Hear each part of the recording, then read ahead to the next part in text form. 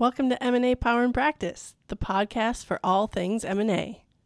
This podcast is a tool for education, information, and making your collective voice heard as members of the Minnesota Nurses Association.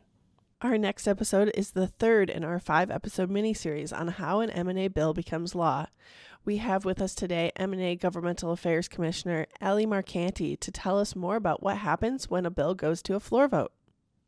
Hi, my name's Marcanti. I'm a nurse at United Hospital. I've been an MNA member for 7.5 years. I'm also a GAC commissioner. Thanks for listening to our last episode about what happens when a bill goes to House and Senate committees. Our bill is now headed to a floor vote. Once a bill is out of committees, the bill will be scheduled to be voted on by the entire body. Each body, the House and the Senate, will have their own floor hearings. During these floor hearings, legislators will hear about the bill before them and have an opportunity to debate the bill. Legislators could also offer up amendments to the bill. Because the bill is being heard in each body separately, this means that each body can pass a different version of the same bill.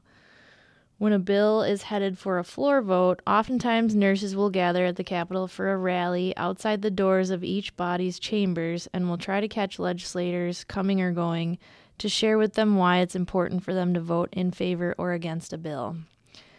Nurses also often have the opportunity to watch the floor sessions through a live stream or live in the viewing gallery. When legislators take a vote on the bill, it will either pass or fail. When a bill passes, it continues on in the process. If it fails, the bill will not move forward in its current state. Now, if the bill is passed in both the House and the Senate, and the language is the same in both bills, then it will be fast-tracked and sent on to the governor to sign into law.